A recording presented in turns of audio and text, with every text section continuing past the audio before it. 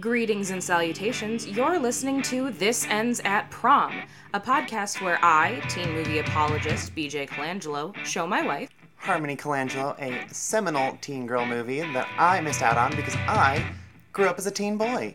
Is today's movie truly emblematic of womanhood? Or of rose-colored nostalgia glasses warp your perspective. Circle yes, no, or maybe to find out if we're crowning a queen. Or if we're killing the teen dream. Welcome to This Ends at Prom. This Ends at Prom is a Pod People production.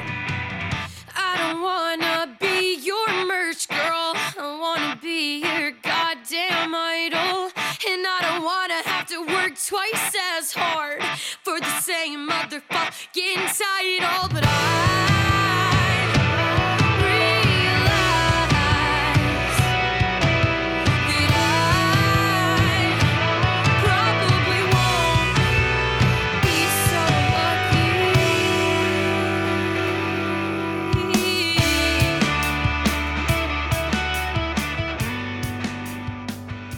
Pretty woman. Oh, wait, no. We're doing the teenage version. Can't buy me wonderful. No, not that either. We're doing Can't Buy Me Love. No.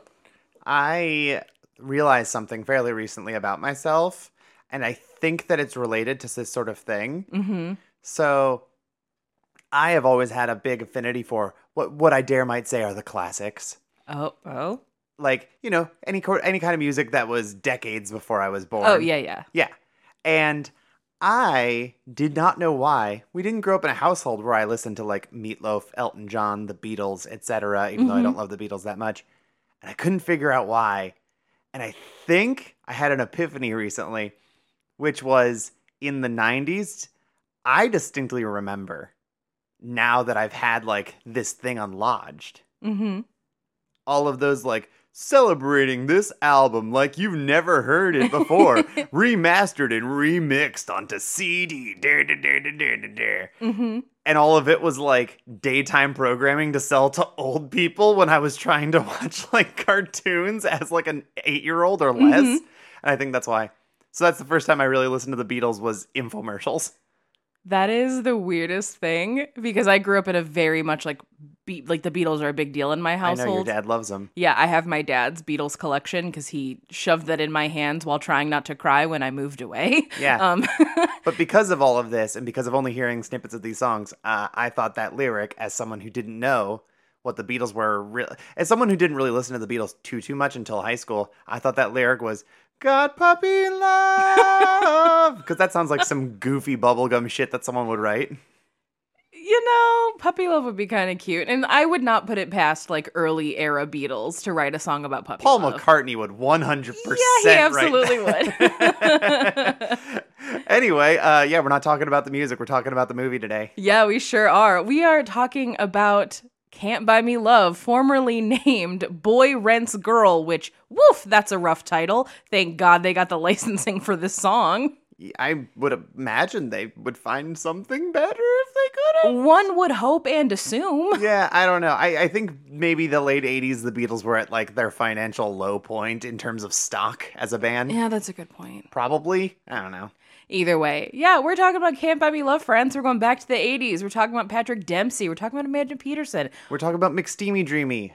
McDreamy. Yeah. McSteam Dream. McSteam Dream? Because you can never remember which one is which. I don't even know who the other one is.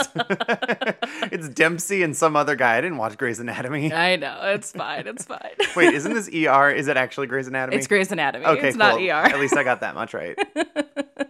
So, yeah, we're talking about this one today. We thought that it would be a fun one because it is not so much a teen girl movie, but it is absolutely a movie that was marketed towards teen girls and trying to get that lovely teen girl dollar as the teen movie craze of the 80s was starting to wind down just a little bit. And we hope that you enjoy this episode because it's going to be a weird one. I don't even know what to do. You usually lead these conversations. I trust that you're going to take us into interesting waters because I have no idea where we're sailing right now. You know what? That's fine. I am happy to be the captain of the SS What the Fuck Is This Movie ship, and Okay. I'm happy to tread those waters for you. But before we dive in too deep, it's time for everyone's favorite part of the show.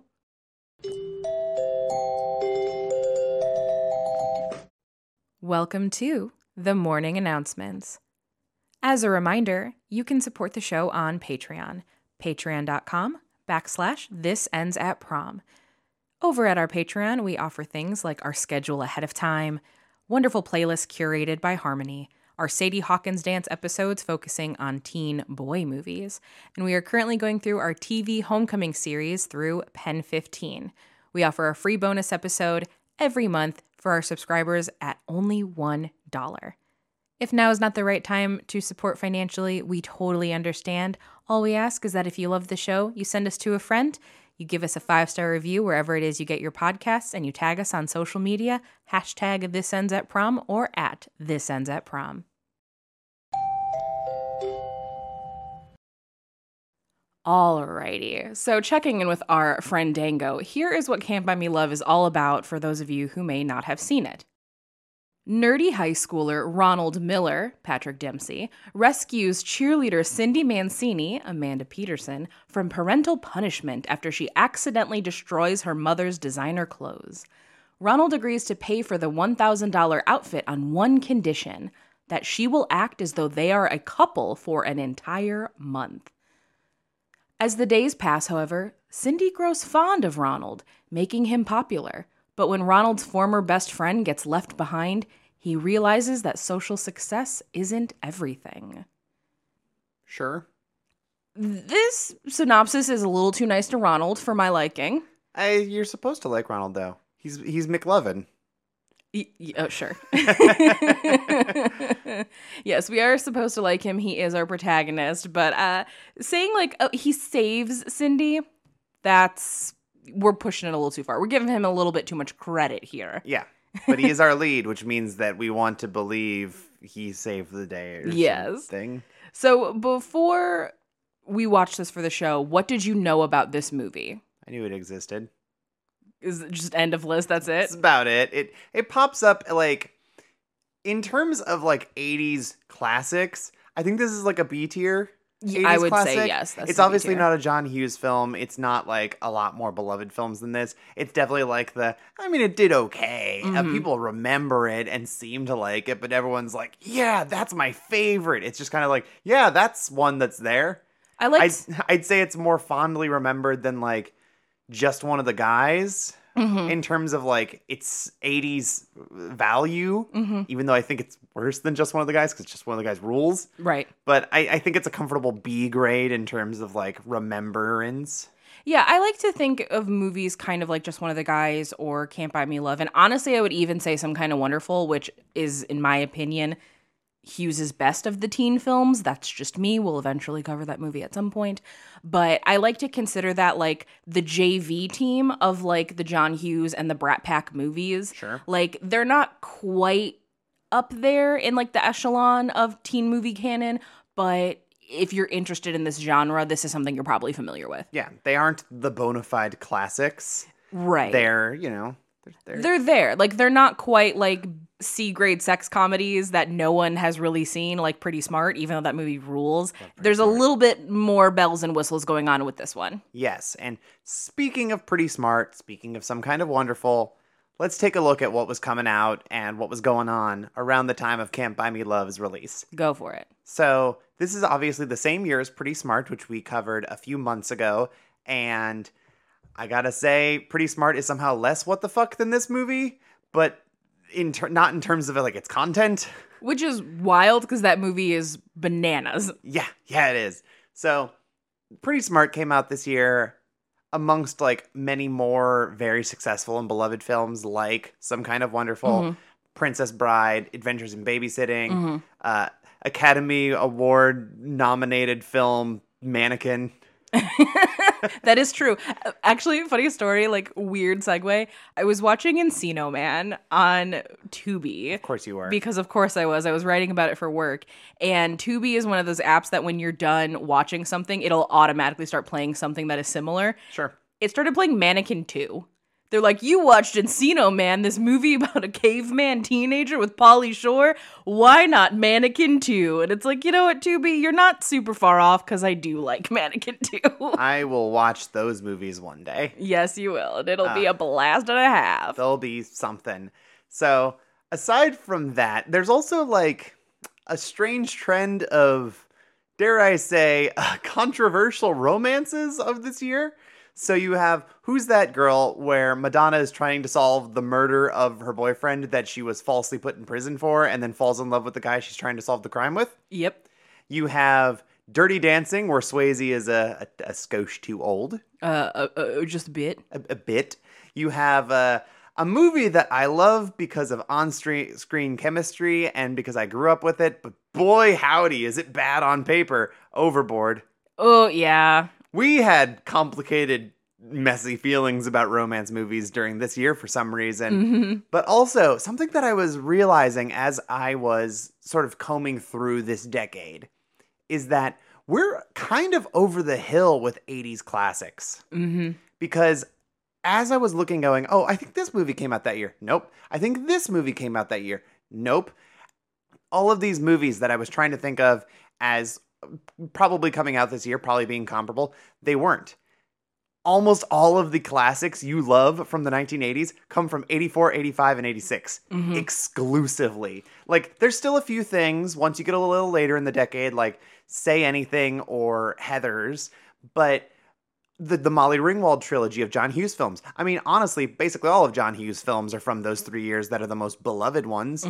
You have The Goonies. You have Ferris Bueller, another John Hughes classic, this time about a boy. You have, like, the start of Back to the Future, which is, again, like, a classic. Or even, like, a number of dance movies like Footloose. Like, all of these things, when you think of, like, the iconography of the 80s, we're kind of coming down off the top of that at this point. Like, we're coming down to, like, the lower end of the bell curve by the end of the decade. It kind of trails off, and it starts this year. That makes a lot of sense, though, because obviously fads exist and the things that are popular tend to swing. So it would make sense because what year is Fast Time? I know that that's like early 80s. It's like 82. Yeah, it's like 82, really right? early on. So it's a sex comedy. Yeah, and that's kind of the start of what we're leading into with the 80s teen movie. So it makes total sense to me that it's going to like hit its peak sometime in like 85, 86 and then kind of trickle down as we head into the 90s. We're also starting to change a little bit politically. We're getting towards the end of the Reagan era. And whenever we change politically as American culture, our art reflects that. So all of this tracks. Also, like, you even have to think about it in terms of these being proven moneymakers. Well, you don't have to try. Teens will gobble up whatever you want them to if you want to look at it from, like, a cynical business aspect. So I think just in terms of the writing and the quality had gone down, or now we're just trying to reinvent the wheel because so many of the classic teen films are so simple. Right. Like, what is The Breakfast Club? I don't know. We threw some kids from different cliques into a room together. There you go. Like, it's a character study.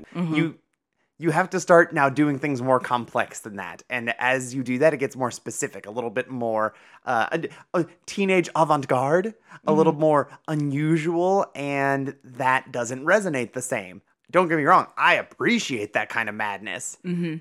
But it doesn't hit the same way. Right. It's not going to control the cultural zeitgeist in quite the same way, like, because it's fringe. Sure. And that's part of the appeal. So what I find really interesting about a movie like Can't Buy Me Love, though, is that this is a movie, obviously, it's Pretty Woman for teens. Like, that's what it is. But this storyline was not very popular in 80s movies, but was extremely popular in 90s movies. We talked about it briefly in our Cruel Intentions episode, but we got really big into like bet movies in the 90s when it came to teen stories. And while this is not necessarily a bet movie, it feels like it's under that same umbrella. It functions basically the same. Yeah, like the beats are kind of the same because ultimately what we have here is we have Cindy Mancini who has ruined her mother's outfit. And obviously, she's a teenager. She doesn't have things like a credit card to put this on so she can kind of cover her ass and save herself some time. She needs to replace it immediately. What, it's just wine Yeah, Not like red it's, wine not like it's ruined. on white suede. Like, that's What? destroyed. Just rub some salt in it. Got it, men. Take a salt tablet. So, like, you know, obviously she's at a low point, and now Ronnie sees that as his opportunity of like, hey, I have all this money that I wanted for this telescope, but I could buy this outfit for you, and in exchange, you can help me be popular. And that to me is like very much the premise of a lot of these bet movies. But the difference being is like both of them are consenting parties to this. They're aware of it. Well, They one of know them's it's a an little act. over the barrel, so she's a little reluctant to consent. But Yeah, sure. she's not like super into it, but it's very much in her brain. She's like, well, this plan is stupid. It's not going to work. There's no way. Like, you can't just be popular because you're in proximity to me. That's You stupid. can't buy fame. Who do you think you are, an Instagram influencer? Right. Like, that's very much what she's playing with here. And then it becomes apparent very quickly that Cindy has overestimated everyone in her social circle because they all fall for it hook, line, and sinker. And I think that that's really interesting because he's on the outskirts of the social caste system of high school. So he's able to witness kind of how they function. He knows how their hierarchies work because he's not a part of it. And it's a lot harder to see the forest for the trees when you're in something. Yeah. So he knows from the get-go, like, no, this is all it takes. This is how it works. And that is such a common theme that we see in these bet movies in the 90s, especially bet movie like She's All That. That is absolutely a thing. When she starts hanging out with him, then suddenly like her popularity stock goes up. Or we look at a non-bet movie and We Have Never Been Kissed, where all it takes is one guy to say, hey, you're cool, and suddenly you're not Josie Grossi anymore. Yeah. And I think that that's a really cool message that speaks to kind of the fickle nature of teens, and also this idea of like, if you're told something is cool, you're gonna believe it. Yeah. And Especially in the 80s. Especially by the time we get to Especially the in the late 80s. 90s, because then we have like the 80s vapidness recapturing in like a TRL teen sphere. absolutely. I mean, we are 6 years into MTV at this point. Like, we are kind of spoon feeding teenagers at this point and telling them, hey, this is what you like, this is what you want, this is who you need to be, because also Reagan era, and this is kind of the cyclical effect of what we saw in like the 50s of like, hey, if you want to be a quality teen, this is what you got to do. And we just repackaged it when it came into the 80s, and we still do it today. Yeah, I would say what's really interesting about looking at this movie, even just from an aesthetic level, is that not so much Cindy, but definitely her friends are like the picture perfect archetype of what like an 80s teen girl who hangs out at the mall looks like in my brain. They absolutely have that like Valley Girl look, even though they're in Tucson. Oh, the crimped hair, like the specifically large, messy curls, the overly large bows of like scarves they've tied into their hair, like all of it speaks, like the face paint as just casual choices. Yeah, Patty and Barb are great, like, secondary friends. I also do love that they set up the visual dichotomy of Cindy's the pretty popular one that means she's blonde, and then her friends are like the feisty brunettes, which, again, these are stereotypes, but I like the visual language that this is telling. It's creative shorthand, Correct. especially when you're feeding it to people who are like, it almost plays into like the influence and sort of manipulation that this movie is addressing.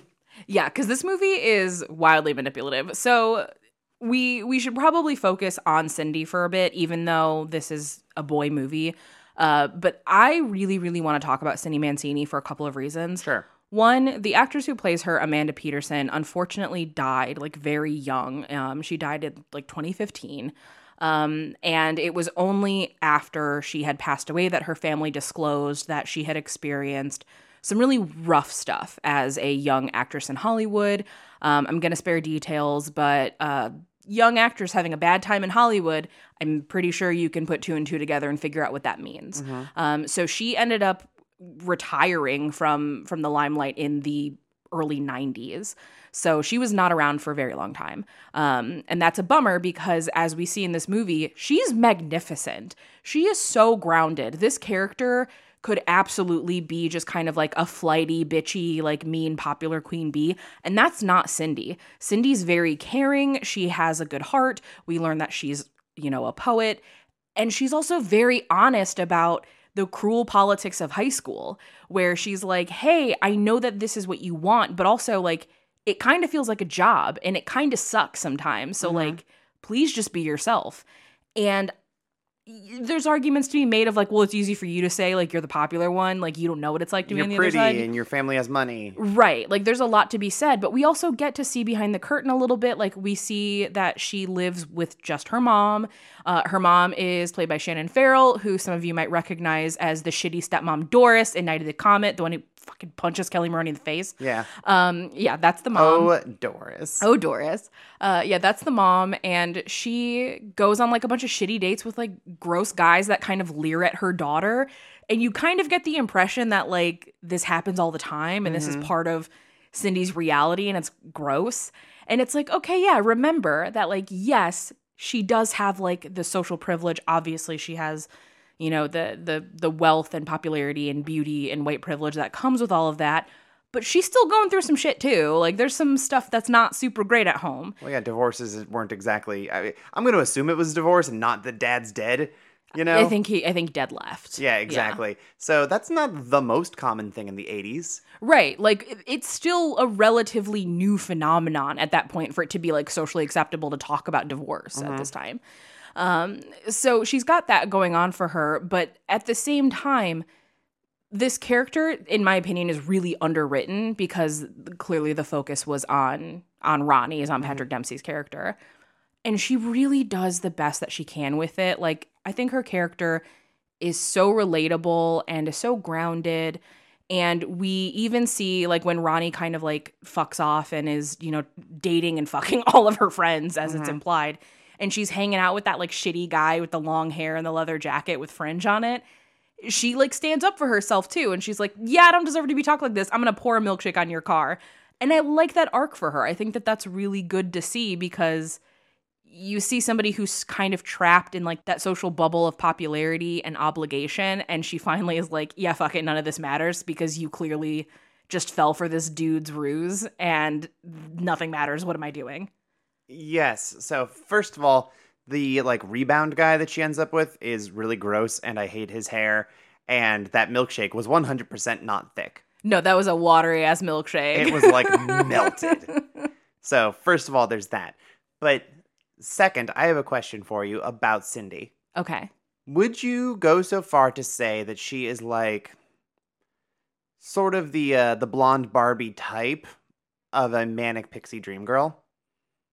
I would say yes. Because actually, like this movie is about her, but only as a means to build up Ronnie. It's about her making him a better version of himself.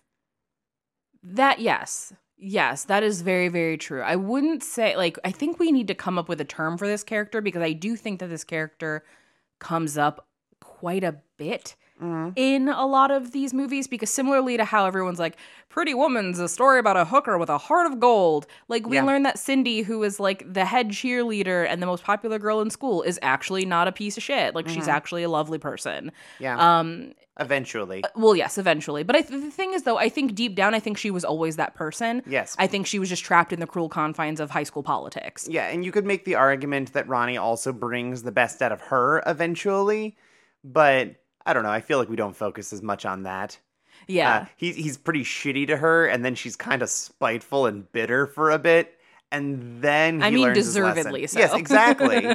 Precisely. I'm not saying that it's not deserved, but eventually then he goes, oh, I fucked up, 45 minutes later into the movie, which is like several months, because this movie has like really rapid successions of time. Like they blow through the entire month that they spend together. Yeah, this movie takes place over the course of the school year because it does end at prom. Like, that's the thing. So I think that it ends at like asking to prom. I think it's like the Columbus Day prom dance or something like that. Yeah, they have that, but the end of it is him asking her to prom. Okay. So like it ends, they're at the end of the school year. Yeah, they really just blow through holidays where it's like, suddenly it's New Year's. Yeah. So I think that can bring us though over to Ronnie, who was like our main protagonist. And like the thing with 80s movies and the 80s in general is that the cliquey cast system was so much more defined then than it is now. And it's very important that we keep that context in mind with a movie like this, Yeah. in my opinion, because there really is not a lot of overlap. Like, it was very tribal, very territorial. And that's why it's so prominent in a lot of these movies, because that was reality. So we have Ronnie, who we are immediately meant to sympathize with. And a lot of 80s movies were kind of this like geeks versus jocks thing. Spoiler alert, superhero and comic book movies are the biggest thing in the world and completely dictate all of entertainment. Safe to say that the nerds won. But at the same time, this movie is like a weird warning sign for like the culture that we're in now, because we have always culturally been meant to view nerdy characters as underdogs, as the people who are really genuinely good, but they just, you know, they don't get the social shots that they want because they are prioritizing brains over brawn, blah, blah, blah, blah. Like, that's pretty much the archetype that we've all been fed since birth. Yeah, I've seen Weird Science. I've seen Revenge of the Nerds. I've seen a whole lot of fucking Toxic Avenger shit. Like, this, I understand this trope. Yes. What's that thing up there that looks like a star sapphire? What's that? Taika. An asteroid crashed there and broke the moon. Broke the moon? Yeah. Made a crack in the moon 100 times the size of the Grand Canyon. And on the right is a sea of tranquility. The first spaceship from Earth landed there. The day I was born. That's why you're so into astrology, right? Astronomy? No. It's just... up there is a future world. By the time I'm my dad's age, people will be living there and working. Maybe even us. Well, so here's the thing, though. Who's currently in charge of the world right now? All the dorks. A bunch of dorks. Yeah. And they all have power. And they're all pieces of shit. Like, the Elon Musks and the Mark Zuckerbergs and all of these, like, weird tech bros who are billionaires that grew up being, like, scorned upon geeks. They're all dickheads. Oh, yeah. And that's what happens to Ronnie, is like, we meet him and it's like, oh, look at him, he's so sweet and he has curly hair. But you give him a whiff of power and he doesn't know what to do with it, and he turns into an asshole because he is so desperate to hang on to that. Oh, yeah. He doesn't...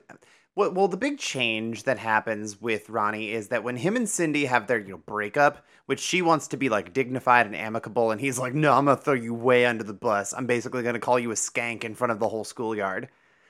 He doesn't have to be playing nice anymore. He was playing the nice boy for, a solid 4 weeks because he has to be likable. He has to convince people that, like, he could get a girl like that. And how could he? Because he's a dork, so he must be, like, really funny and charming and all that stuff. And then now that he doesn't have to keep up that aspect of his character, he leans into being like, oh, I don't have to be charming. I have to be cool. And to be cool is to be a dickhead, because that's what all of these jocks are doing. Exactly, because he's constantly been on the receiving end of the ire of the popular boys, Sure. who have all been nothing but hostile and mean to him. Yeah. So he's learned, like, oh, that's what it takes to be cool, is you have to be an asshole. Yep. So I got to be mean to you right now. You have to be cool by being better than people who are less than you. Exactly. Like, the entire movie, I never think that Ronnie is malicious. I think that he's an idiot. Like, he doesn't actually understand, like, the social climate the way that he thinks he does, because he's learned it by observation. So, like, he knows how the hierarchies work. Sure. He knows, yeah, I can easily dupe these idiots into thinking that I'm cool and popular. I just need a way in. That is all true. But once he's in there, he's not familiar with the complexities of how this works. So he's just doing things that he thinks he's supposed to do. Like, there's the big scene at the dance where before he goes to the dance, he goes at home and he turns on what he thinks is American Bandstand, but is actually a PBS special on African tribal dances. And he learns, like, an anteater dance. He learns, like, the anteater ritual dance or something. Yes, and then he brings that to the school, and he does that, and at first, everyone is kind of like, what is this spaz doing? That they call him a spaz, which is, like, an antiquated, kind of ableist term at this point, but in the 80s, like... It's the 80s, baby. Yep, it's just wild as hell. And he's doing the dance. Of course, like one unnamed black nerd that we don't really ever see again is like, that's the African tribal dance, because apparently in this world, of course, they know that. But then slowly all of the popular kids start doing it. Like, it's very much the Josie wore a cardigan at the mall, so now all the popular girls are buying a cardigan at the mall thing. It's all about confidence. Like, sure, you're wearing a bucket on your head, but it's about the confidence with which you wear a bucket on your head. Yes. And you put a ham sticker on the bucket, and then you have the confidence of a ham bucket. And everyone thinks it's the coolest. I've been rewatching The Oblongs, if anybody's curious.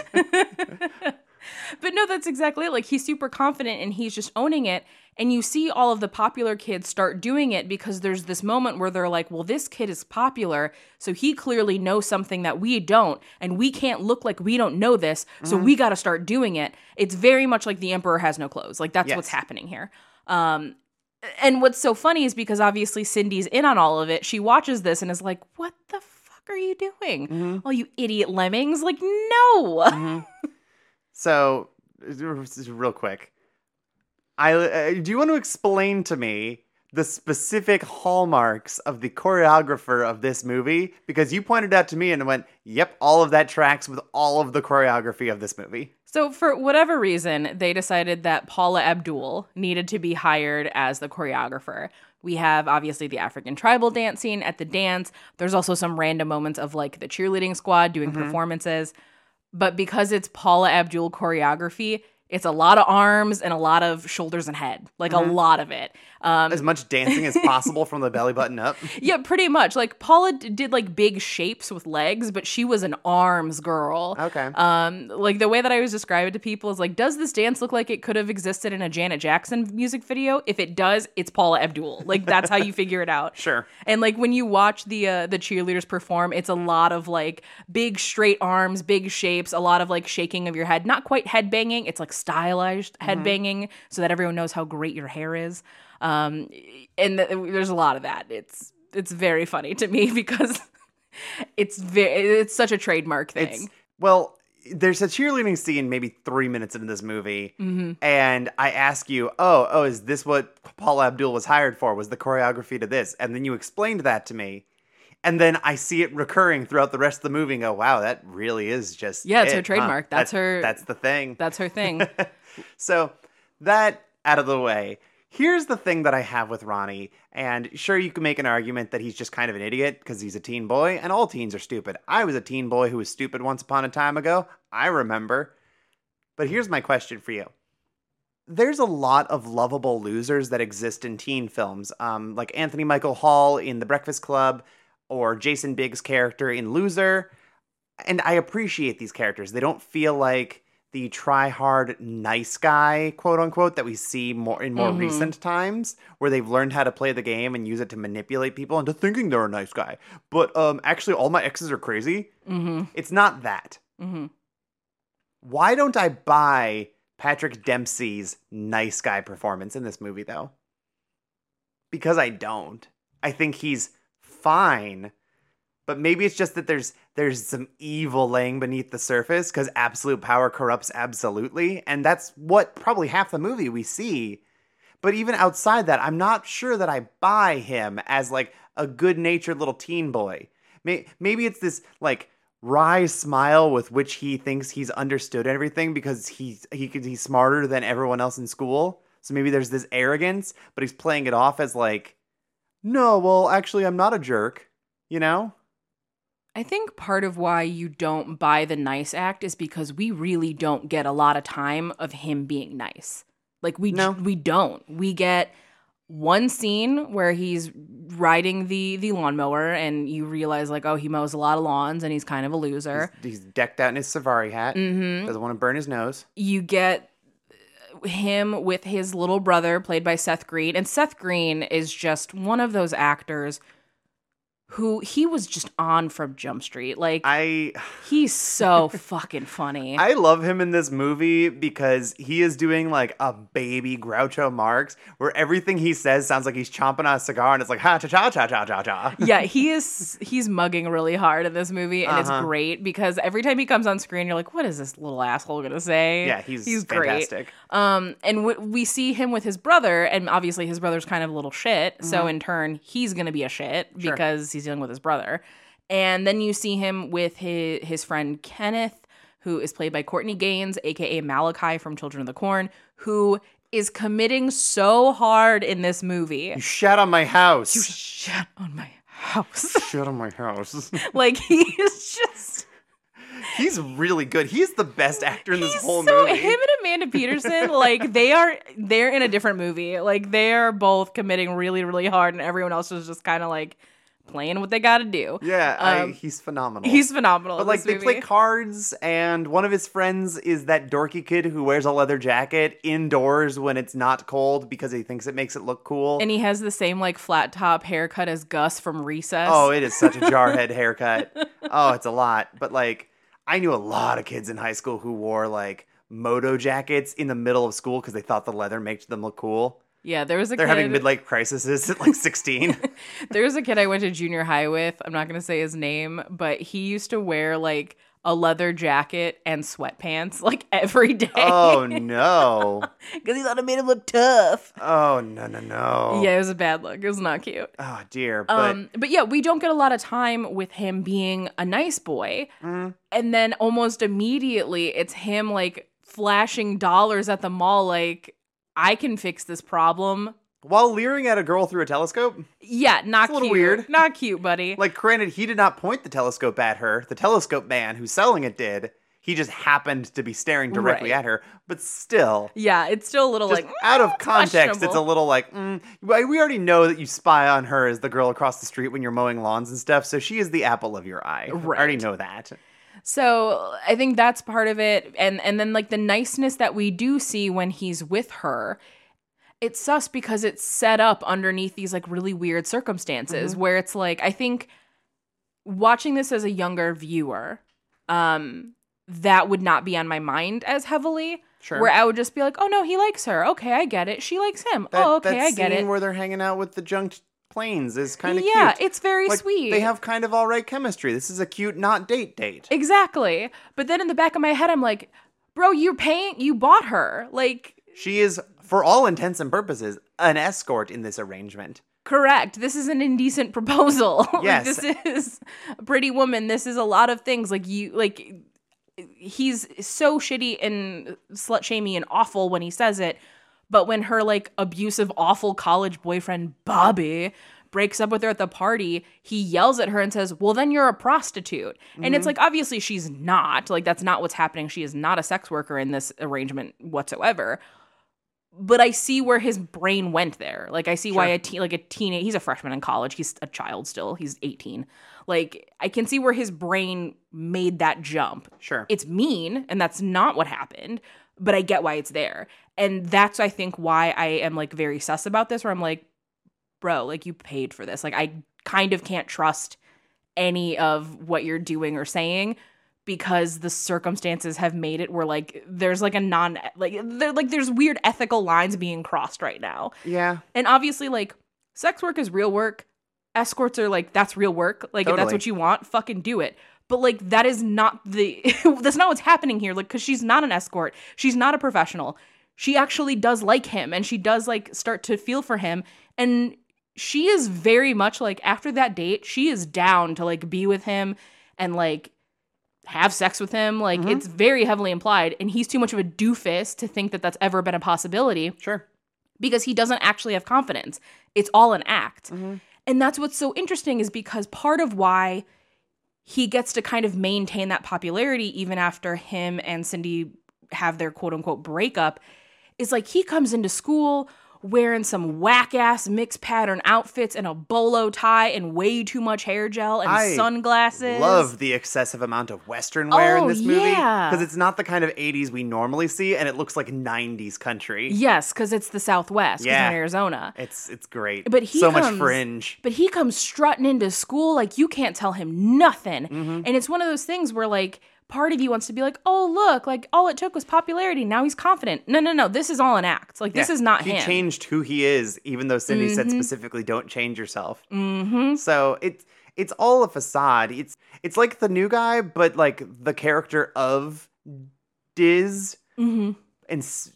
at the beginning, before he sort of melds these characters together as just repackaging his old self and is still the same dorky kid he was originally. Mm-hmm. This is all an act. This is all sus. And it gets more sus when she obliterates him at the New Year's Eve party. Just destroys his entire reputation to the point where no one will even look at him anymore.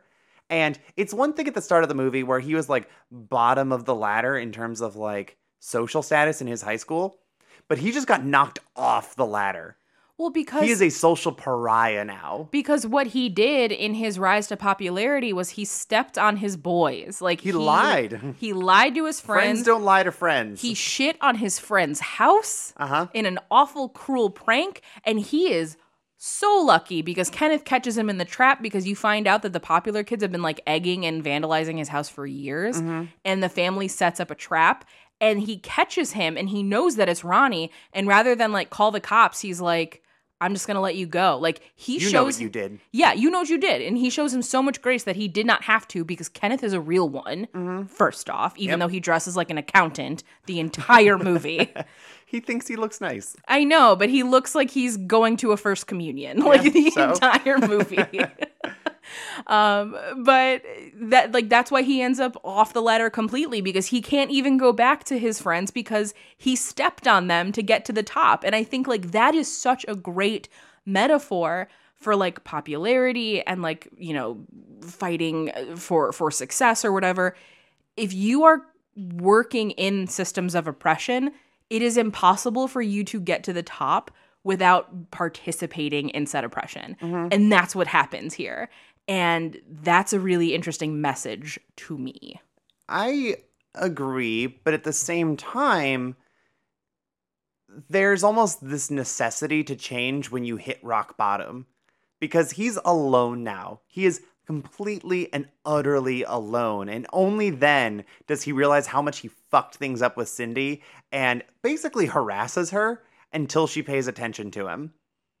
And there's this thing where you sort of don't know, hey, have you actually learned something? Have you actually changed?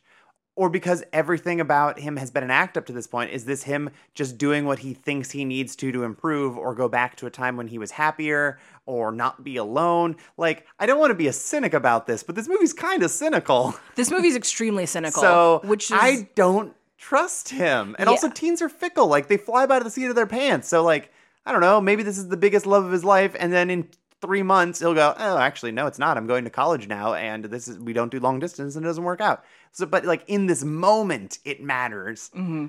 But I'm not positive that he's learned anything, actually. So what I find really interesting is that when this movie came out, it got not great reviews. Critics really did not like this movie. Can't imagine why. It obviously got compared to John Hughes movies, and they were like, yeah, no, this is not as good. It wants to be a John Hughes movie really bad, doesn't it?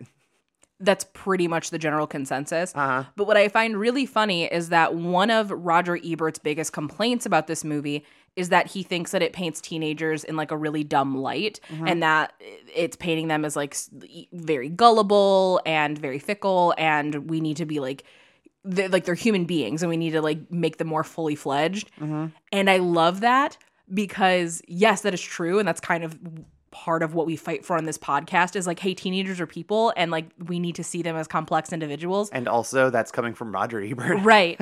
But also at the same time, like sometimes teenagers are stupid. Like Yeah. we all do dumb shit when we're teenagers because of social pressures or what have you. And when it comes to Ronnie and his arc, I want to believe that he's learned something because when he finally does like say something at lunch, and obviously it leads to the big slow clap moment because it's an 80s movie. Oh my goodness. Like, it is the most, hey, insert slow clap here. Like, they clearly wrote that part into the script. Yeah, it's pretty great. But he does, like you said, he's a social pariah. He's eating lunch by himself in the dirt under a tree. He Yeah. can't even get a table because nobody wants Like, him there. the pseudo goths of his school don't even want to hang out with him. Right. Like, the fat girl makes fun of him Yeah. in an 80s movie. That means that's bad. Yeah, like it is very much the Emma Gerber watch where you're going fat ass to Regina George moment. Kinda, yeah. It's very much what's going on there. And I saw some people complaining about this when I was looking at reviews. They were like, I hate that the fat girl demeans herself by saying that you could have had me for $39.95 or whatever like price it is versus $1,000. And I'm like, no, that's self-deprecating humor, and it's funny because she's the one who's saying it. I would absolutely say some shit like that. Yeah. Like, no. Like, I think that's tight. that's funny. Also, I love that she's clearly like the base in the Pyramid Squad. Mm-hmm. Like, she's the cheerleader that you see as most of the cheerleaders in the Mickey video, where they're big ladies. Yeah. I like that. Yeah, she's a brick house. I love her. She's cool. That would have been the girl I would have had a crush on on the cheerleading squad. She's great. It's such a great dig on him too. Oh, totally. It's so good. It's real mean though. It's super fucking mean. So mean. But like it's funny as hell because It like is. she's right. Yeah, like even her going like, I know I am not the prettiest cheerleader, but I'm better than you. Oh, And yeah. like that drives home the point that Ronnie had been going off the whole movie, which is like, I get popular by being not as bad as you. Mm-hmm. By putting you down, I look better. Yes, exactly. It's just the system, man. yeah. So I Don't hate the player, hate the game. So I love that she basically gives like a big middle finger and is like, "You wrong, dude." It's so good. But you know, he doesn't have to say anything. Like he's watching Kenneth like get harassed for doing nothing. He's tutoring. I think he's tutoring Barb. I can't remember which one is. They he's look tutoring. kind of the same a little bit. So he's just tutoring and helping, and then like one of the popular guys is really shitty and like tries to, you know, start some shit with him. And then he stands up and he does the right thing. And he's like, he's not doing anything. Like, leave him alone. Why does this matter? And he's like, and also like, we used to be friends when we were younger, and then we got to high school and everything changed. Like, why are you doing this? And like, that to me is the moment where I'm like, no, he gets it. Because he didn't have to do that. Like, this was not going to win him any favors. I don't think he was doing it to like take a stand and be like, look at me, this is my redemption arc. I think he genuinely was like, yeah, I'm just sick of this and I have nothing left to lose because I've hit bottom. He didn't have a thought in his head going, you know what? I earned a slow clap today. Yeah, no, I don't think that was there at all. I think it was just like, hey, I'm witnessing injustice. I have nothing to lose. Because the thing is, when he does that, where does he go? He goes back to sitting under the tree in the dirt. Like, he doesn't like take a seat at the head table like, yeah, I earned this. He's like, okay, I said my piece and I'm done now. And I think like when it comes to Ronnie's character, I obviously have a lot of problems with him. I'm obviously very sus of a lot of his intentions. But there's a couple things that he does in this movie that I think are so fucking important to see. One, he fucks up and it's an irreversible fuck up. Like, that is very much a thing people need to see. Like, sometimes you hurt feelings so badly that you can't recover from it. Yeah. Like, that's very important. Teen boys in particular need to be shown making mistakes. Yes. It just gets unfortunate when those mistakes affect other people's lives. Yes, that is absolutely the problem. But the main thing that I think is even more important, he cries. And he doesn't just cry. He sleeps on the ground in the garage and cries himself to sleep. That is so important to see. Like, I'm genuinely was sitting there trying to think of like, how many movies have I watched where like somebody was like that humiliated and also like realized how badly they fucked up and they just cried. The Last American Virgin. But the thing is, though, he's not crying because he fucked up. He's crying because he's heartbroken. Oh, he's embarrassed and heartbroken. Well, yeah, he's embarrassed, but he's more heartbroken than anything. Yeah. Like, this is a straight up, like, I deserved this. I fucked up. Because the other thing too is like he goes home and like his family's throwing a party. He could have snuck through a back door. He could have walked in and been like, hey guys, and like held us together and went upstairs. No. He was like, I can't face anybody. I need to sit with my thoughts. And also they're doing his dance moves. They're doing his dance moves and it's just like, what have I done? Like he comes home and comes face to face with like the ripple effect of what he's done. And it's just like, God, what, like, this isn't me. What am I doing? And I think like this is his moment where like, yeah, you got to knock that house down and rebuild it from the ground up, dude. Like there's no fixing this. You got to start over. You fucked up that royally. And that to me, I think is, you know, one of the benefits of this movie. I will fully admit, is this a movie that I'm willing to like die on a hill over to defend? No, it's not. There's a lot of problems in it. But there are conversations to be had. That's kind of where I'm at with it. Boys who wear berets need to be allowed to cry. Yeah, very true. And like what an amazing lesson this movie is. And like if you have beautiful curly hair, embrace your beautiful curly hair. Because if you try to straighten it and gel it down, you just look like a weird car salesman. Don't do it. Slimy. Don't do that to yourself. Especially because like I don't think Patrick Dempsey is particularly handsome. Like I think he's like, oh, that's a generic looking, good looking guy. You know, like he's kind of whatever looking. I don't really know if I love him aesthetically in any of his adult roles. This movie, he's cute. He's cute and boyish, and I get it. I think that he's so cute, and he's so cute in a way that like a lot of the John Hughes boys aren't. No. And like that sounds really mean and like shitty, and I'm not trying to be like, I think they're ugly actually. Like that's not what I'm saying. But like there's like this very realistic charm to Patrick like young Patrick Dempsey, where he very much looks like a cute boy from your high school. He looks sweet in a way that someone like John Cryer was not. Yes, he has like a sweetness to him, and then like he like we've talked on the show before about how like I love Andrew McCarthy. Like Andrew McCarthy, I think, has that sweetness.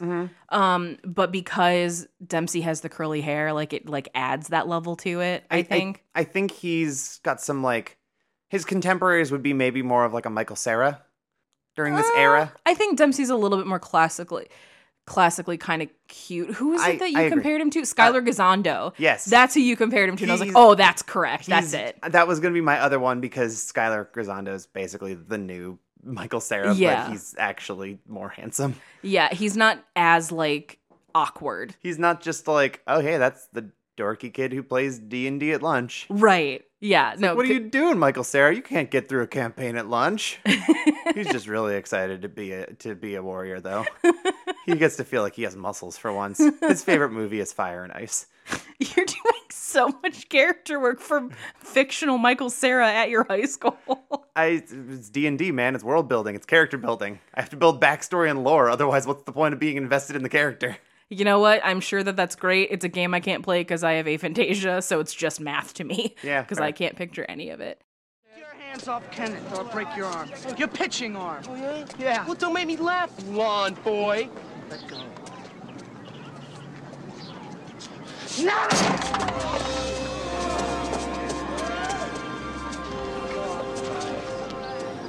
You broke your arm once before, remember? You fell out of our treehouse. Kenneth picked you up, and we carried you 12 blocks to the hospital. Hey, you cried all the way. We were all friends then, remember? And now you want to end his life because he's talking to Patty on your side of the cafeteria. Oh, man, it's stupid. I know, because that's where I wanted to be. On your side, with your crowd. But I messed up. See, I tried to buy my way in.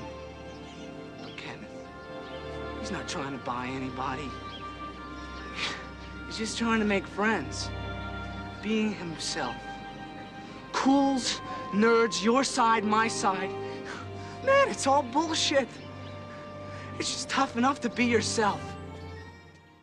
So I did want to reference an article from We Live Entertainment by Fred Topol called Can't Buy Me Love, A Sound Investment 30 Years Later. So this was written a couple years ago when, you know, the movie turned 30. Sure, so that would be 2017. Mm-hmm. And something that I thought was really interesting is, so the person who wrote about this was a teenager at this time, or like at least like a preteen, when the movie came out. So they bring an interesting perspective, and they're also a guy. So I think that that's also interesting. Can't Buy Me Love must have hit me at the perfect time for me to be receptive to this idea. I was not quite 10, and it seemed like the answer to a young boy's problems. If you need a girlfriend and want to be popular, why not just buy one? It's 2 for the price of 1. Now I'm mature enough to know that that's wrong on both counts, but I can really appreciate the depth that Can't Buy Me Love brought to this childish fantasy. That alone to me is like, boom, that's exactly what this is. This is a childish fantasy. This is a capitalist Reagan era fantasy of like, oh, I want something, I can just buy it. And that's all I need. That's the answer to all my problems. Money solves everything. And obviously, as the song goes, you really can't buy love. Like, that's not how that works. Maybe if you're like a sugar mama, like if that's part of your deal, You can then buy you can. popularity. But like, that's, it kind of goes back to your Skylar Gazando thing of like, because that character, his character in Booksmart is super rich and he's not popular. Like, no one comes to his boat party. I would have. I would have too. Seems like a cute kid. He'd be fun. Hanging out with him and Gigi, that's great. Oh my God, I love Gigi. I can't wait to do Booksmart just because I can gush about how much I love Gigi. Yeah, because she's amazing. But like, that's such a great way of phrasing it. Like, this is such like teen logic, especially like 80s teen logic, because obviously we're not having like complicated discussions about like relationships and consent and autonomy and like all, like we're not having those conversations at this point. So this makes perfect sense that somebody who is like kind of has a little bit of money laying around and is living in this capitalist 80s nightmare hellscape is like, I know the trick, money. I can just buy this. Like, it makes a lot of sense. Well, yeah, especially because $1,000 in 1987 money is a lot of money. And I think it would have been one thing if he had just approached her and been like, here's $1,000. Please date me or pretend to date me for a month. I don't think that would have gone over and Cindy would have gone for that. However, I think what it boils down to is I fucked up. I already like blew out my mom's credit cards several times, allegedly, as we see in like the beginning of this movie. And my mom is already dating a bunch of scumbags. I don't want to be a disappointment. I don't want this to be harder for her. That's what my read of Cindy is, which is why I like Cindy. Ronnie's fine. So another thing that is brought up in this article that I really like is that so many problems in this movie could have been solved by communication, which is always our Every like teen movie. which is our hugest complaint in all teen movies, especially bet movies. And what's interesting is obviously because Cindy is in on the bet, but no one else in their lives are. And like them not knowing obviously is part of the conflict. But here's how this is written, which I think is really interesting. Sure. The thing is, Ronald never tried just asking. I get being nervous, but part of growing up is learning how to talk to people. Cindy was seeing someone else, so it's not even like she was available. But anyway, the message is that this is a bad idea. There's comedy in it, and there's a honeymoon phase where it seems like it's working, but Goodfellas had that too. Ultimately, cocaine wasn't a sound business model either. Can't Buy Me Love is on the right side of history, condemning Ronald's plan, unlike Revenge of the Nerds, which is rewarded for a far more damaging plan. Ronald's friends are immediately sympathetic. He abandons them on their weekly card game. I get that Ronald was bored of their routine, but he should have told them ahead of time he was going to a party with Cindy. Even if he doesn't fill them in on his real plan, they would be happy for him. Any of them would support one of their own getting a date with any of their classmates, and they'd probably be classier about it than the jocks with whom he was now associating. Layered in there is the misogyny of the 80s in which Cindy grew up. Her mom's new boyfriend oogles her, and I imagine this is not the first sleazy man mom has brought home. And it's clear that Cindy feels demeaned by this, but perhaps she feels she can't say anything because her mom looks the other way. Cindy may be repeating her mother's mistakes, too. She dates boys who see her as a prize. Even Ronald saw her as that at first. It's a pattern, and the movie shows Cindy can escape it and become empowered. She stands up to the milkshake man, and it's magnificent. But she's still victim blamed for agreeing to Ronald's plan under duress. Sadly, I feel the message of Can't Buy Me Love is more relevant than ever. Hopefully it shows young viewers that they can empower themselves if they're surrounded by adults who look the other way when they're being mistreated. And I think that that's totally right. I mean, like, had he let his friends know what was going on, then that probably would have solved a lot of the issues with his friends. Probably, but that's also assuming that his friends would be cool with him ditching them. It's like, oh, hey, you're leaving us for greener pastures or something. You're going to go cavort with the enemy. That's a really good point. I feel like ditching them for the jocks, I think, is an issue. Ditching them to go on a date, I think, is different. But Ronnie wants to be friends with the jocks. That's very true. He wants the full package. That's true. He doesn't just want the girl. He wants the everything. And yes, that is a problem. That's a very good point. He wants to hang out with Big John and his John. farting self. Dressed like he's the groomsman at a wedding in 1994. I texted my mom and I was like, I would really like a picture of your wedding party because there's a guy in this movie that's dressed like this. And she was like, I'll get it for you, and then forgot. So that's fine. I'll bug her about it later. Yeah, bug her tomorrow when it's not 1 a.m. her time. Yeah, seriously. So I mean, like, that's an aspect of it. Or obviously there's the fact that, like, he and Cindy are also kind of not communicating. Like, she's not fully communicating what's going on in her world. She's showing bits and pieces, but she's not fully communicating what's going on in her world. She obviously, like, she does not tell her boyfriend, like, what's going on. Oh, yeah. So there's, like, that big thing. Whereas, like, he's long distance.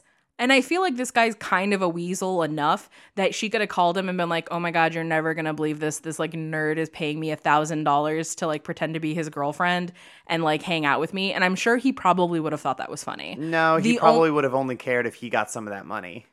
That's a good point. The only reason that I think he gets, like, mad about it is because there's the implication that she's had sex with this guy. Mm-hmm. And, like, that doesn't happen. And we know that that doesn't happen. But, like, that makes him, like, volatile and awful because he's an abusive piece of shit. Bobby sucks. Yes. So, you know, there's that. But I like that the author identifies, like, is she repeating her mother's patterns, right? Because she's been watching her mom date a bunch of scumbags, and now Cindy's dating scumbags. Yeah, so it makes sense why, I mean, just teens in general don't have great communication, but it makes total sense why she's not good at communicating and Ronnie's not good at talking to people, period. Right. And I think that that's really important. And as weird as it sounds, like, you know, bringing up her mom is not a sense to, like, blame her mom. Like, that's not what I'm trying to do here by mentioning that. But I think so frequently in teen movies, we were talking about this a little bit off mic in terms of the show Astrid and Lily Save the World, which, for the love of God, everyone, if you have USA or Sci-Fi, please watch that show. It deserves a second season. It's incredible. Anyway, but that show does a really, really good job of addressing the fact that teenagers are influenced by their families because they live in a home with their families. And they're just now getting to the age where they're realizing they can kind of think for themselves and they don't have to do what mom and dad say. But in so many teen movies, like, the parents are either, like, not really seen, or they are major antagonists, or they're comic relief that we really don't get to know a lot about. But when trying to tell these teen stories of, like, this is about teenagers and their lives and their problems and all of this is real, which is true and valid and 100% absolutely a conversation to be having, we do have to factor in, like, well, where are they getting these ideas? Where are they getting these behavioral lessons? Who is modeling this for them? Likely it's their fucking parents. Oh, yeah, I think Ronnie very much takes after his dorky dad. Oh, 100%. Which, the shade, first of all, I want to talk about the shade that this movie throws. His dorky dad is cleaning the Tic Tac Tile Mobile. Which is amazing. What a great name. Oh, it is. But he's cleaning that while listening to the Beach Boys, and he's portrayed as like, oh, dad's such a loser in his station wagon in a movie called Can't Buy Me Love. How dare you? Brian Wilson is great, and I love him far more than any of the Beatles. Shade. J'accuse. That aside, I think that because it's Reagan era, because he takes after, like, his dad who owns a small business, Ronnie is being very, like, pragmatic and practical and safe and boring. And that's the mindset he approaches everything with, which is, like, logic. And he's not good at managing feelings, but he's learned it from his dad, most likely. Oh, yeah. His dad is, like, a step above George McFly. Yeah. Yeah, that's what we're dealing with here. And I think that, like, that's also part of the important conversation to have when we're talking about the severity and the realness of, like, teen problems and teen feelings is the influence that they have on other people. Like, we talk a lot about social pressures, which is absolutely a thing. This movie is littered with talking about social pressures, but it, like, just hints on, like, the familial aspect of it. And even that hint is bigger than what most movies are willing to do.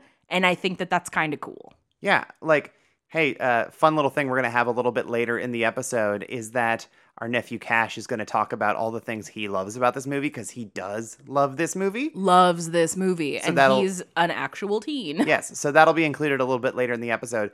But I love hearing stories about, like, when Cash was in, like, 8th grade, and he would have kids come into school wearing, like, MAGA and pro-Trump stuff.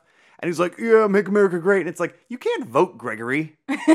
But that's something they learn from their parents. Right.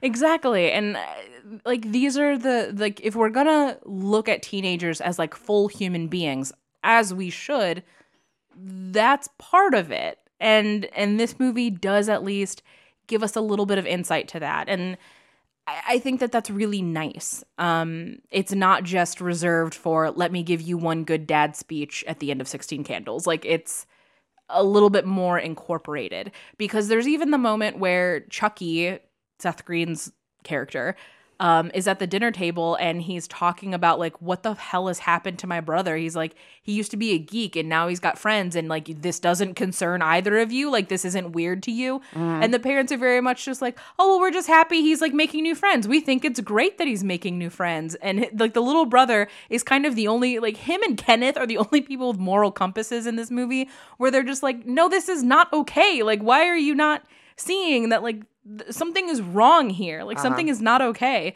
And we kind of get that with Cindy's mom at one point when, you know, he's fucked up and he keeps calling the house, and she talks to Cindy and she's like, so he was a geek and then you were dating, but now he's a geek again.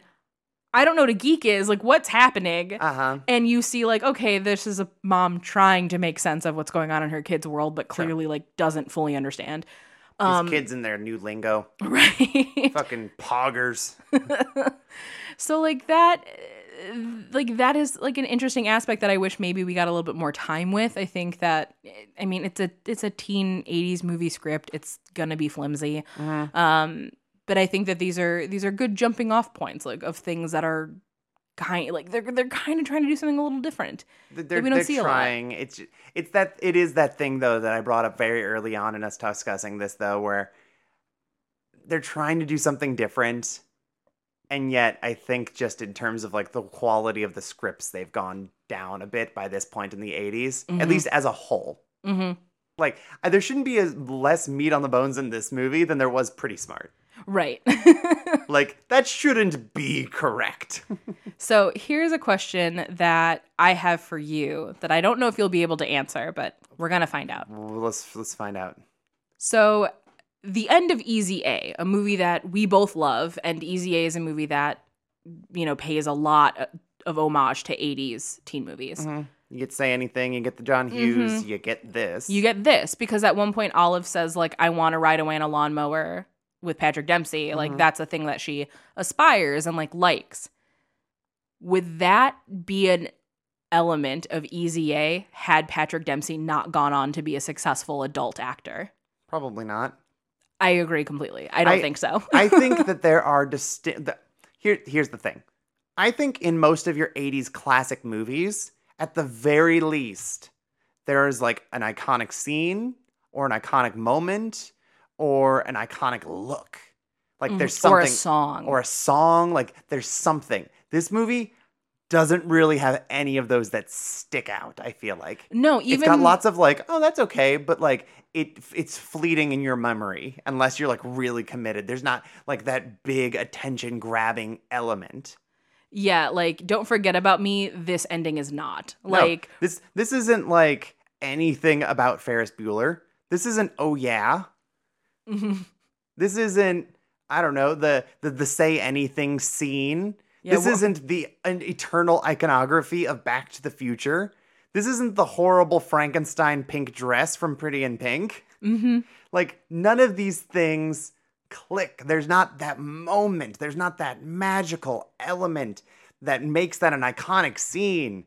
Not even something like, say, Last American Virgin, which has lots of them, surprisingly, including the bleak-ass ending. This movie doesn't have it. And here's the thing. I only learned this from you after we finished watching it, is that this is technically under the Disney umbrella. Yeah, it's a Buena Vista releasing picture. Yes. Yeah. And I almost wonder if even if it's 80s Disney, which is a weird experimental Disney. 80s Disney is one of the most absurd things in the world. Like, this is the same era as Big Business. Like, let's just put that there. Yeah, so even if it's 80s Disney, which is a fucking mess, it almost feels like it's a little toothless and doesn't go that far as like a teen experience because it's the Disney Corporation. I think that's a really, really good point.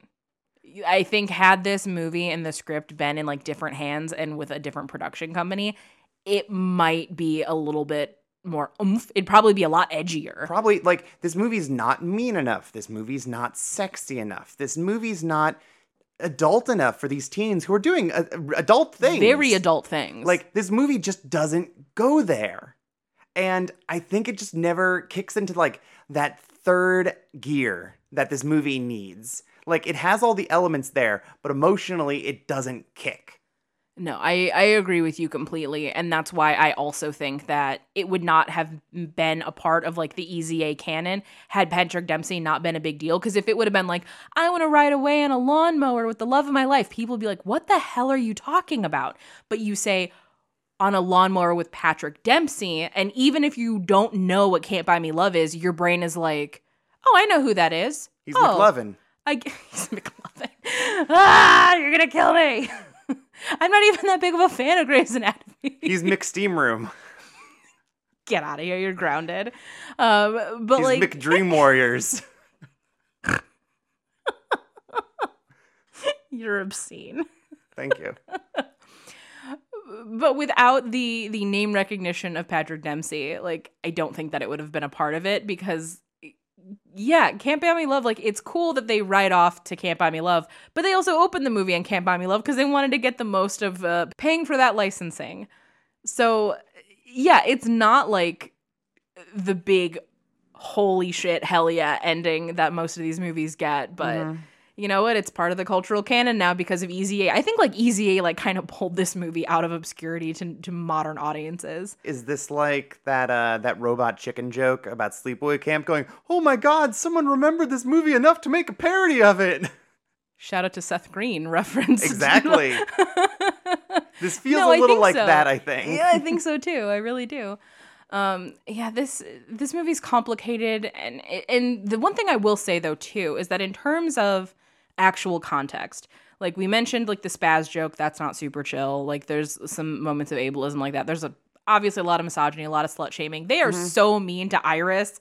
Like they talk about how she's given more rides than a Greyhound. Like that shit's mean. But, you know, obviously... It's still not that mean. But you're right, though. It isn't that mean. Like, it's mean... Compared to any other 80s teen movie, whether it's like a mainstream success or even like the more schlocky niche stuff, it's not that mean. Yeah, it's not as mean as a lot of these movies are. But what I find really fascinating, really, really fascinating, is that Can't Buy Me Love got a remake in 2003, starring Nick Cannon and Christina Milian. Ugh. And because Can't Buy Me Love is obviously an outdated thing, they had to update it. So now it is Love Don't Cost a Thing in reference to the Jennifer Lopez movie. It's a pretty standard remake of this. It's obviously updated. Like, they have beepers now. Ooh, beepers. I think they're pagers. It doesn't matter. Could call someone on a BlackBerry. Yeah, they're using like HTML and like internet stuff now. Ooh. So there's that. But what's interesting, they listen to Love Don't Cost a Thing on their hit clips. I don't even know if that song got to be on Hit Clip. I should look that up later. Probably didn't. But what I did find in researching is that a lot of people who have reviewed this movie have pointed out the fact that somehow the 2003 version of this movie is wicked homophobic. Mm-hmm. But Can't Buy Me Love really isn't. I think it's, again, this movie's not that mean. It's not that mean. The early 2000s was very mean to gay people. Super mean. Super fucking mean. And because I was like trying to rack my brain and trying to figure out like how the hell that happened. And I was reading an article about this movie and just kind of like 80s movies in general. And they talked about like the overwhelming prevalence of like Asian racism in 80s movies. And I was like, you know what? That was a thing. And obviously, I was not alive in the 80s. So, like, what the hell is that all about? I've seen the movies. We've talked We about did them. 16 Candles. We did 16 Candles. We talked about it. But it was like such a common thing. And it was really weird. And this writer, I feel terrible. I don't remember who it was. I read a lot of reviews today. But one of the writers brought up the fact that in the 80s, this is when a lot of like Asian countries were starting to pull ahead of America financially. America was no longer on top. And that insecurity was reflected by like shitting on Asian people in movies, like because it became socially acceptable to shit on Asian people in general because insecure white Americans are assholes. Yeah, wasn't there the stereotype for a while of like, oh, it's made in China, oh, it's made in Japan, it's a cheap piece of shit and it's gonna fall apart. And I'm like, I don't think it actually was. I think it was actually a perfectly fine product. Yeah, that became Oops. a thing. Yeah, made in China now is a little bit like more on the cheap side. That's the joke of like order something on Wish.com, you know? Right, exactly. But I was like, oh, this makes a lot of sense then why this version of this movie in 2003 would be super homophobic, because this is when like gay rights are really starting to make headway and we're really starting to push for it. So of course entertainment's going to react by being openly homophobic because it was cool and hip to be homophobic in the 2000s. In 1987, we didn't even acknowledge gay people. Yeah, we just let them die. Thanks, Reagan, you piece of shit. Yeah, so there's probably a reason that there are no gay people. Also, it's Disney. We're not allowed to have gay people. Yeah, we can't even acknowledge that they exist. Yeah. Oh, God. I feel like I was like thinking about this the other day, and like obviously podcasts all kind of have like their trademarks or like their little isms that pop up from time to time, and we definitely have them. But I was like, I feel like outside of actual history podcasts, we might shit on Ronald Reagan more than any other like non-history or like true crime or government podcast. Yeah. Because all of the movies we talk about are either based like from the 80s or they are in response to the 80s or what have you. And just, God, Reagan really fucked it all up. It's so bad. Well, I was thinking about that today where the thing is, everything that we have problems with in terms of how our normal structure is, like in America today, all stems from Reagan's era. All of it. Like even stuff that's not directly his fault, like the formation of like credit. You can blame Reagan for it. Yeah. Reaganomics 100% like is responsible for credit becoming a thing in 89. Like obviously like systemic issues have existed since any of us were born, but in terms of like what we're dealing with like modern time, like oh God, fuck Reagan, he's the worst. All of our modern issues can be traced back to the primordial ooze of Ronald Reagan, and it's all crawled out of that. Yeah, God, including this fucking movie, because this movie is just the dollar is king. I can get whatever I want. Gross. But money can't buy you love, though. No, it can't. This movie's not about capitalism, except it is. Also, I did the math. If you're curious, Ronnie charged approximately $350 per lawn in order to afford the $1,000 to buy Cindy's time. What I'm curious about is what would $1,000 in 1987 be today? Like, what kind of? Do you want to know? Yeah, I do want to know. Okay. Please enjoy the music while your party is being reached.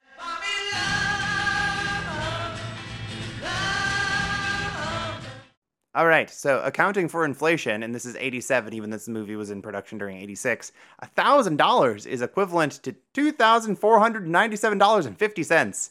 God damn. So approximately 250% more.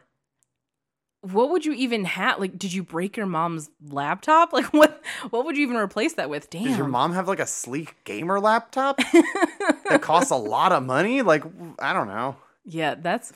You can put a down payment on a car for that much. Yeah. Damn. All right. Mom's got expensive tastes. Mom's classy broad, I guess. Yeah. Shit. White suede. I honestly, like, anybody who wears white suede, braver than the troops. Like, that is an intention of a look. Damn. I would never. I don't really wear white. When I wear white, I know that you can attest to this, but for our listeners at home, in case you have forgotten, I have big gazongas, and that means that I catch anything. So if I eat something and it misses my mouth, it does not fall to my plate. It falls onto me. So if I wear white, like I have a very cool white t-shirt from Super Yaki that says, "There's a sucker born every minute, and it's a Wormwood Motors shirt, and it's awesome, and I love it. But I have to put the plate directly under my chin like a toddler to make sure that I don't ruin it." It's fine. Your Nunga Nungas are also a table. They can be, yes. It is very nice. That's very true. So you've obviously listened to us kind of analyze this movie from our adult perspective, and we did want to take the time to hear from an actual teen about why they like this movie, because it's still resonating with teens today. It's one of our nephew Cash's favorite movies, and we thought that it would be cool to hear from him. Full disclosure, at the time of recording this, I have no idea what he's about to say. We have not received it yet. We're just going to kind of like receive that footage and plug it in here, and we'll see if whatever he says contradicts with us or if there's something that we missed, and I'm sure it'll be very darling and very cute, but take it away, Cash. Okay, so I love Can't Buy Me Love because it takes such a cliche love story and it makes it so generational and it makes it just so, it feels so honest. It feels so real. Like the love between them is just like, at least to me, it's always felt like something much more than you would find in like a Netflix love movie or whatever, you know? So like, I also think this has to do with the actors. I think the two of them together really makes it a lot more convincing, and it's a really beautiful story, and it's impacted me in how I treat people, and I'm really grateful for it. Alrighty, so now that we have heard from Cash, Harmony, the time has come. Can't Buy Me Love is asking you to the prom after mowing your lawn. Cool. Is it a yes, a no, a maybe, or are you buying them a ticket so they can go on their own? I'll be real with you. Like, there's not even anything technically wrong with this movie, but I'm going to say no. Okay. Like, it's just fine. It's whatever. I don't know. I've seen this story or something equivalent to it done better with The Lovable Loser. Like, I referenced The New Guy earlier, which is a mess of a film that's way better after the first 30 minutes. If you just cut those first 30 minutes, that movie is so much more acceptable. Agreed. Or even something like Loser, which I love to pieces and isn't a bet movie, but like the lovable loser character, I think is perfected in that film. Mm-hmm. Well, yeah, Amy Heckerling forever. She's Agreed. The best. She's wonderful. So I don't know. Maybe it's just I've seen better versions of Ronnie since then, or I've even seen better bet movies since then. Mm-hmm. But yeah, there's nothing here for me. All right, that's fair. I mean, sucks to suck, Ronnie. I guess you're going alone, my dude. Yeah, it's just, I don't know. If you like this movie, then by all means, change my answer in your memory to I'm sending it by itself. But like, I don't know. I don't think there's much of a reason for me to revisit it, or most people, unless you have nostalgia. And that's the important thing, as always with this show. Like, this is all purely subjective. These are our opinions. Like, if you love this movie, like, you're not a bad person for loving this movie. Like, you can't help when... There's not even anything really wrong with this movie. No, there's really not. Like, there's stuff that's, like, not great, but it's not like a problematic movie where I'm like, this isn't 16 Candles. I'm not saying no for those reasons. Right, exactly. So, no, I think this is a perfectly fine, acceptable movie. I obviously have a little bit more affinity for it than you do, but that's me with most things in this genre. Sure, but let's ask you this then. What would you say if it asked you to the prom? This is a movie about a teen boy. Turning Assume the that he's asking. tables. I would purchase a ticket and let them go on their own. So still not a glowing endorsement. It's still not a glowing endorsement. I'm not going to say yes to them. Like, I'm not, fully excited to go to prom with Can't Buy Me Love. But I do think that Can't Buy Me Love deserves to be there. They just need to grow up a little bit. Well, as do a lot of the things that we say no to. Especially. Exactly. This is further proof that girls mature faster than boys. Yeah, I've seen Cindy and I've seen Ronnie. Exactly. No, I would let them go on their own. Ronnie needs to figure himself out a little bit. He needs to grow up a little bit more. I want Cindy to go to a different school and thrive. I don't want her to stay in touch. College. Mm-hmm. they're going to go to different schools, and I think that's a good thing. Yeah. I hope she is currently thriving and living her best life, and I hope that Ronnie has figured out how to be respectful. Hey there, prom party. This is editor Harmony listening back to this episode in post-production. And I realized that I may have been a little too harsh on this movie by giving it a flat no because it didn't do anything for me.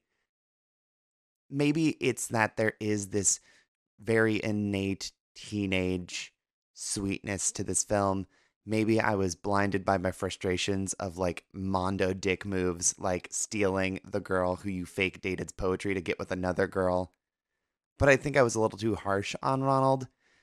I think that there is a lot to this movie if you have the warm fuzzies or if you're a bit younger for it. So I'm retroactively changing my answer to this movie.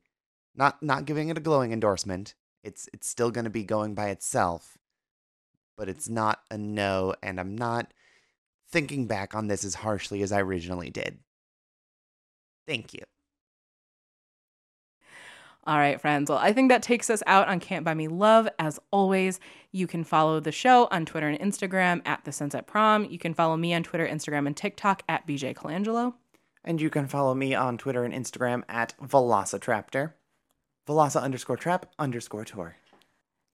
And as always, huge thank you to the Sonderbombs for allowing us to use their song Title as our theme song. Harmony, what cool indie band do you want people to check out this week?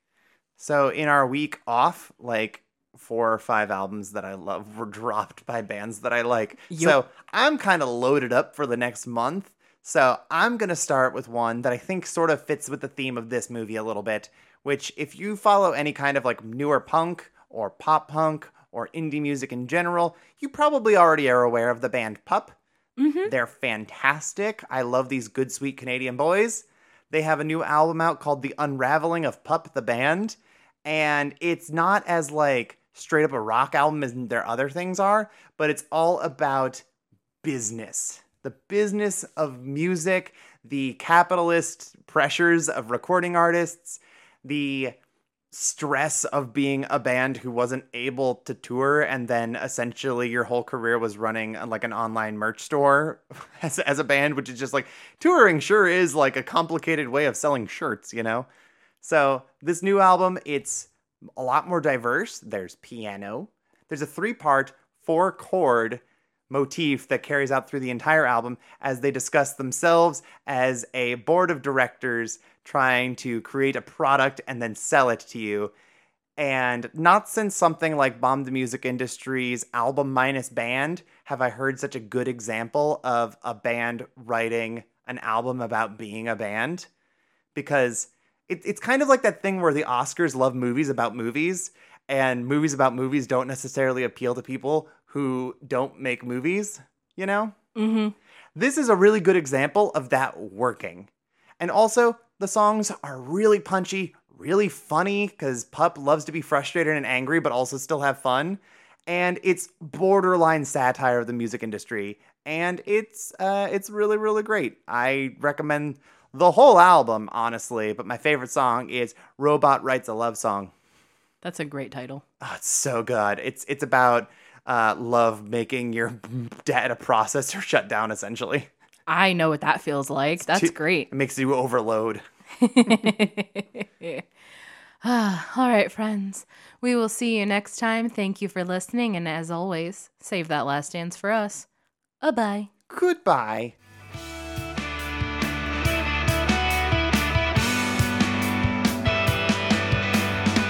What's more modern than a female rock star? The kind you wanna picture on her knees.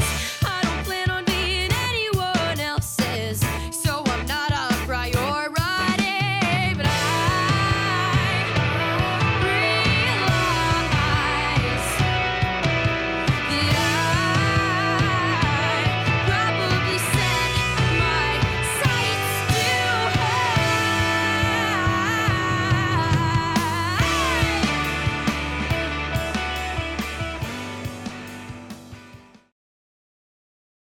You shit on my house, man. No.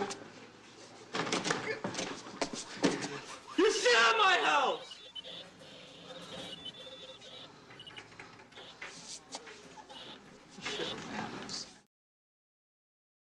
This episode was brought to you by Pod People Productions. To find more episodes of this show and others, please visit podpeople.me.